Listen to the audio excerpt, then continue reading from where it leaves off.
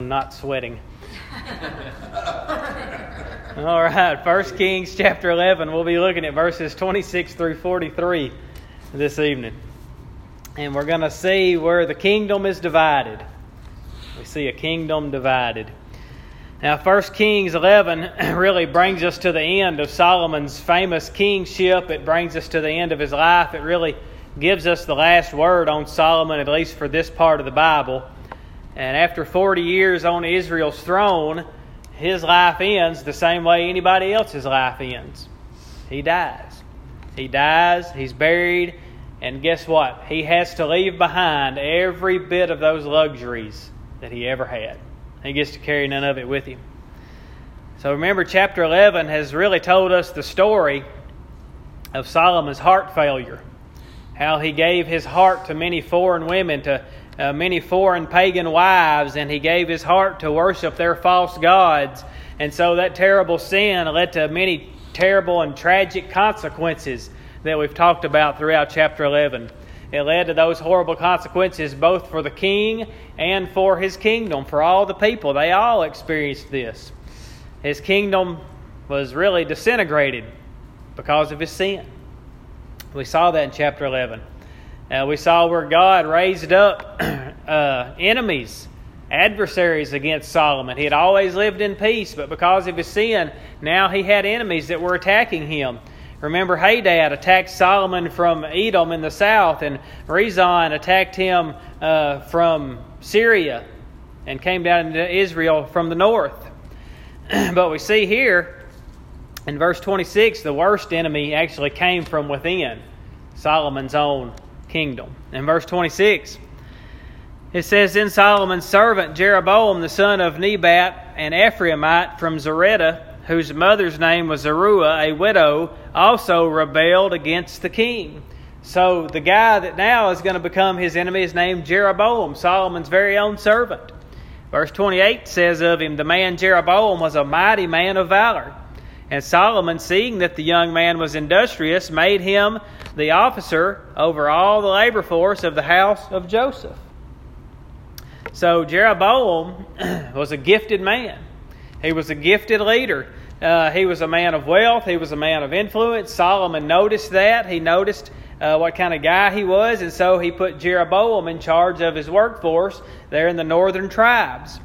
He really sounds like a person described in one of Solomon's Proverbs. In Proverbs chapter 22, verse 29, Solomon wrote, Do you see a man skillful in his work? He will stand before kings. So this is the kind of guy Jeroboam was, and that's why Solomon promoted him. But the irony of this really is that in promoting Jeroboam, Solomon was unknowingly to him at that point in time elevating the very man who was going to be responsible for splitting the kingdom, for rising up to divide the kingdom, to be his adversary. And we find this out in this strange prophecy that we're going to see in verses 29 through 30. And this is a prophecy that changed Jeroboam's life, and really is a prophecy that changed the history of the world, to be honest with you. This prophet that we're going to meet here is one most people never even think of. Most people don't even know his name, but he is responsible for one of the most important prophecies in the entire Word of God. Verse 29 through 30, it says, Now it happened at that time when Jeroboam went out of Jerusalem that the prophet Ahijah. Anybody ever heard of Ahijah? We don't think about him very much, do we? Ahijah the Shilonite met him on the way. And he clothed himself with a new garment, and the two were alone in the field. Then Ahijah took hold of the new garment that was on him, and tore it into 12 pieces. And he said to Jeroboam, Take for yourself 10 pieces, for thus says the Lord God, the God of Israel, Behold, I will tear the kingdom out of the hand of Solomon, and will give 10 tribes to you. So again, this is a prophecy from this Ahijah, the prophet, that is literally going to change the course of the whole world, the course of history. And this torn cloak was a sign. It was a sign of God's judgment. It was a sign that Solomon's kingdom was about to be torn apart. According to Ahijah, Solomon's kingdom would be torn into 12 pieces. That's a very significant number, right? What does that signify? It's 12 tribes of Israel, right?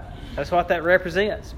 Now, up to this point, the 12 tribes of Israel had always been united. Even when they were in slavery in Egypt, even then, they were a united group. But from this point forward, the kingdom was going to be divided. You're going to have the northern kingdom and the southern kingdom. I won't ask you to name all the 10 northern tribes, but can you name the 2 southern tribes? Yeah. The 2 southern tribes. Dan and Benjamin. Judah and Benjamin. And we'll see that in just a second. So it's going to be divided, a divided kingdom. Melanie, put that on your next youth group test. okay. Israel and Judah. And so this was an act of judgment. And Jeroboam was going to serve as the agent of God's justice.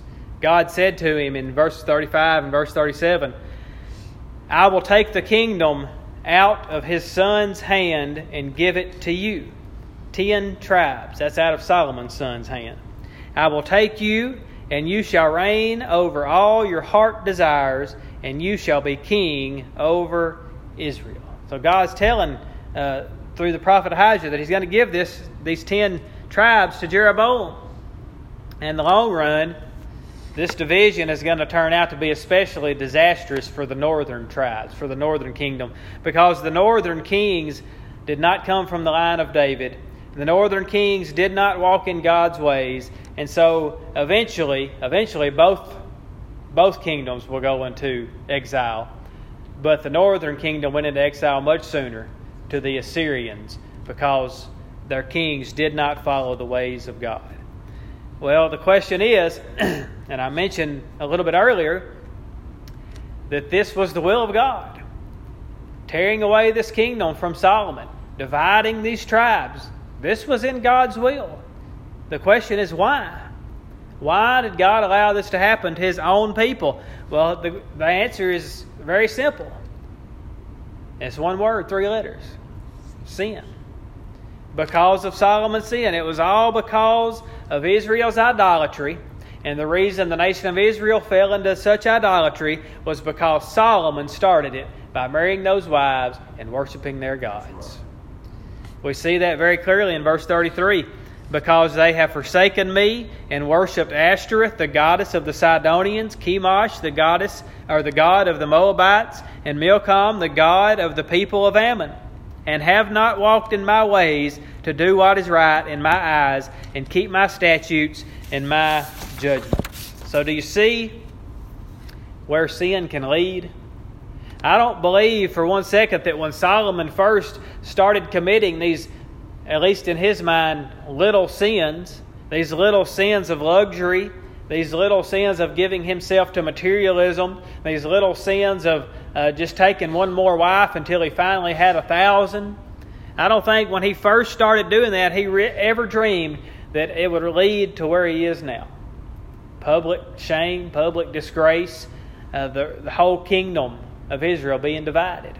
I don't think he ever thought that would have led to this. But it did.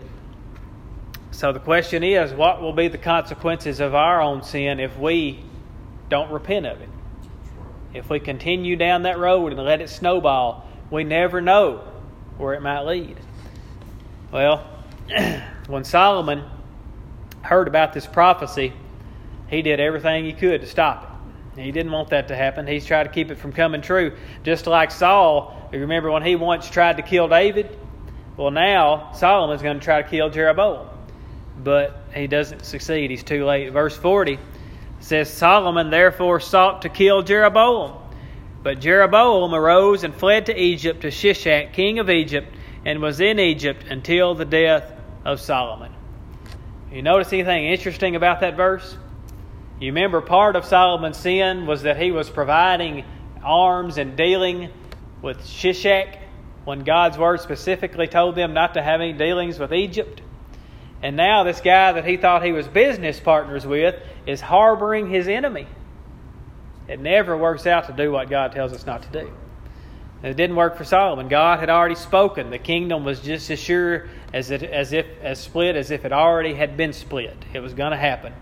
And so Jeroboam escaped to Egypt, and he just waited on his time before he had ruled over those 10 tribes.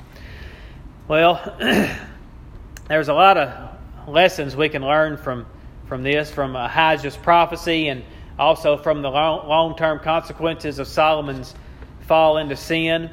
And we'll look at a few of those. I think the first lesson that we can learn is this, that God is the ruler of all nations. God is in control. He is sovereign. Whenever we see one leader raised up and another leader cast down, that should trigger something in our mind to say, I know God's in control of this. God is the one making this happen. He has the sovereign authority. Whoever gets elected president in November, it's going to be because God placed them there. That's the only reason. And Jeroboam, the only reason he rose to power was because God raised him up to be the adversary of Solomon, to carry out God's own will. God was in control of all of this. Everything that happens is under God's control. Whether it's the rise or fall of a leader, or whether it's some kind of natural disaster, it's all under God's control. The Scripture says in Romans 13:1, there is no authority except from God, and those that exist have been instituted by God. Listen, God is still on His throne. Amen. He is still in control, and He is still ruling over the affairs of men. He still rules over every nation on the face of the earth. So that's one lesson. I think another lesson we can learn is that every single one of us are obligated to follow God, whether we decide we're going to or not. It doesn't matter if we think we don't have to. The fact of the matter is, we're still obligated to do so, and we're still going to be judged on whether or not we do. We see this in the command that God gave to Jeroboam, and this command was very similar to the command he once gave to Solomon. In verse 38, he said to Jeroboam, if you heed all that I command you, walk in my ways, and do what is right in my sight, to keep my statutes and my commandments, as my servant David did, then I will be with you and build for you an enduring house, as I built for David, and will give Israel, and will give Israel to you. Now notice that these blessings were contingent upon Jeroboam's obedience. Many of Solomon's blessings were contingent upon his obedience as well. And if Jeroboam wanted to rule over David's kingdom, Jeroboam had to keep the law of God the way David did. He had to be like a man after God's own heart, similar to what David was. But there's something different between this promise and the one given to David. This promise to Jeroboam was conditional on his obedience. And God would have blessed him, and He would have made his kingdom great if he would have obeyed Him. David's promise was unconditional. God promised David a king to sit on from his line to sit on the throne forevermore. And that's what was going to happen, whether David was a man after God's own heart or not. We know David was. But unfortunately, Jeroboam, he didn't keep the condition.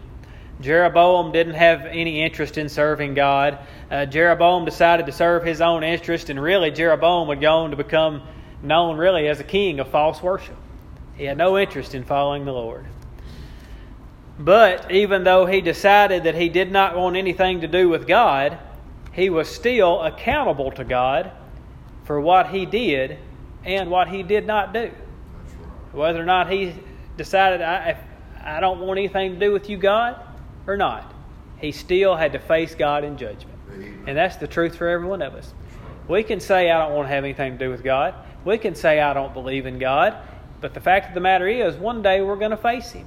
And we're going to stand accountable for what we did and what we did not do. And that's what Jeroboam was going to have to face. He was going to be judged by God's standard, whether or not he thought he would or not. Same thing is true for every person. So, if God is truly God, then we should obey His law.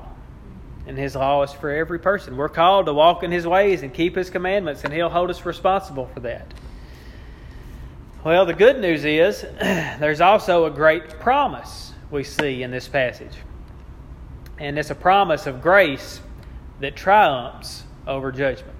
Grace that triumphs over judgment. And this is something we see often in the Old Testament. Whenever there's a passage that threatens severe judgment, usually those passages also contain some of the clearest promises of God's saving grace and God's saving mercy. 1 Kings 11, no doubt, is one of the saddest passages in the entire Word of God. The kingdom of God was divided. It was torn in two. And the painful consequences of that was going to last for centuries. Again, eventually the northern tribes were scattered among the nations. They were lost forever. But God had not forgotten His promises. And God never forgets His promises. So I want you to notice this. Even as God was judging His people for their sins, He was also working for their salvation at the same time. At the very same time. We see reminders of God's saving grace in this throughout this passage. Almost in every other verse, in Ahijah's prophecy, contains a promise of God's faithfulness to the house of David. The first reminder, look in verse 32, in the parentheses there. The first reminder is this: but he shall have one tribe for my sake, or for the sake of my servant David, rather, and for the sake of Jerusalem, the city which I have chosen out of all the tribes of Israel. It was true that this kingdom was going to be divided, and 10 tribes were going to go to Jeroboam. The majority of them were going to go to Jeroboam. But that still left some tribes for the line of David. That still left some tribes for Solomon and Solomon's son. It left the tribe Solomon was in, of Judah, and it left the tribe of Benjamin. So even in God's judgment, He still showed His grace and His mercy. They didn't deserve to have any tribes. Solomon deserved to have it all ripped from him right then and there. But God showed mercy and grace and to let them have those 2 tribes, Judah and Benjamin. And there's also another gracious promise we see in verse 34. Verse 34 says, however, I will not take the whole kingdom out of his hand, out of Solomon's hand, because I have made him ruler all the days of his life for the sake of my servant David, whom I chose because he kept my commandments and my statutes. So Solomon was also shown mercy and grace in the fact that God was going to allow him to remain in power till he died, instead of taking it away from him in his lifetime. And then the next promise of grace is even more reassuring. Verse 36 and verse 39 we see it. And to his son, to Solomon's son, I will give one tribe, that my servant David may always have a lamp before me in Jerusalem, the city which I have chosen for myself, to put my name there, and I will afflict the descendants of David because of this, but not forever. You see that? God would not forsake His promise to David. He would not do it. He was going to keep His promise to David, that covenant promise. And the flame in David's lamp would never be extinguished. In other words, there would always be someone to sit on the throne from the line of David. There would be an eternal king come from the line of David. And God would not go back on that promise. And this reassurance was in keeping with the promise that He had made to him in 2 Samuel chapter 7. Verses 14 and 15. Remember what God said there. God said that if and when David's son was disobedient, Solomon, when he was disobedient, He said, I will discipline him with the rod of men, but my steadfast love will not depart from him. We talked about this a little bit last week, but the punishment Solomon was enduring here was corrective. It was a corrective judgment to preserve His people, not to destroy His people. And so God was using this judgment to bring salvation. So when God divided the kingdom in His justice or in His judgment, He is also at the same time promised to preserve the kingdom by His grace. And this is where we're going to see this. By the grace of God, a remnant would survive. They wouldn't all be destroyed. They wouldn't all turn away. A remnant would survive. And out of that remnant, a true and righteous king would come again one day from the tribe of where? Judah, right? The tribe of Judah. And his royal lamp would shine forever in Jerusalem. God said He wouldn't extinguish the lamp of David, and He did not. Why? Because Jesus Christ is the light. Amen. He is the light of the world. All these promises find their fulfillment in the Lord Jesus Christ. These promises would have given the people reading this great hope. Remember, when 1st and 2nd Kings were written, it was when the people of God were in exile. These people were in exile in Babylon. The southern kingdom was in exile. And can you imagine being in exile in Babylon? They probably had to have wondered if they were ever going to be saved. And so what did they have to cling to? They had to cling to this. The promises of God. The promise that one day God would send that king to come and deliver them. And God did. He upheld His promises. And the Lord will keep His promises to us as well. Jesus has promised that His church will prevail against the very gates of hell. You know that? He'll keep that promise. So we need to believe that promise. God is going to preserve His remnant. God is going to do everything for us that He has promised. He'll provide for our needs. He will forgive our sins. He will deliver us from danger. And when our work on earth is done, He'll be faithful to deliver us to glory. He's going to keep those promises. Well, the story of Solomon's life ends with these words that we see in verses 41 through 43. It says, "Now the rest of the acts of Solomon, all that he did, and his wisdom, are they not written in the book of the acts of Solomon? And the period that Solomon reigned in Jerusalem over all Israel was 40 years. Then Solomon rested with his fathers, and was buried in the city of David his father, and Rehoboam his son reigned in his place." Those lines are not very memorable, are they? They don't brag on him. They don't talk about all his luxury and wealth and all those awesome things that he once did. Very unmemorable lines. Really, in this closing record on Solomon's life, the summary refers to some official documents which have long since been lost. It refers to how long he reigned, 40 years. And then when his work on earth was done, it says he died, his soul returned to God, and his body was buried in Jerusalem, and it says he slept with his fathers. And it tells us the royal line continued with his son Rehoboam ruling in his place. That's basically all it says. And the glory days are over because of Solomon's sin. As we come to the end of his life, how should we evaluate it? You know what an epitaph is? Brother Ken's got a sermon on the epitaph that I really like. An epitaph is just a saying that you put on somebody's tombstone, right?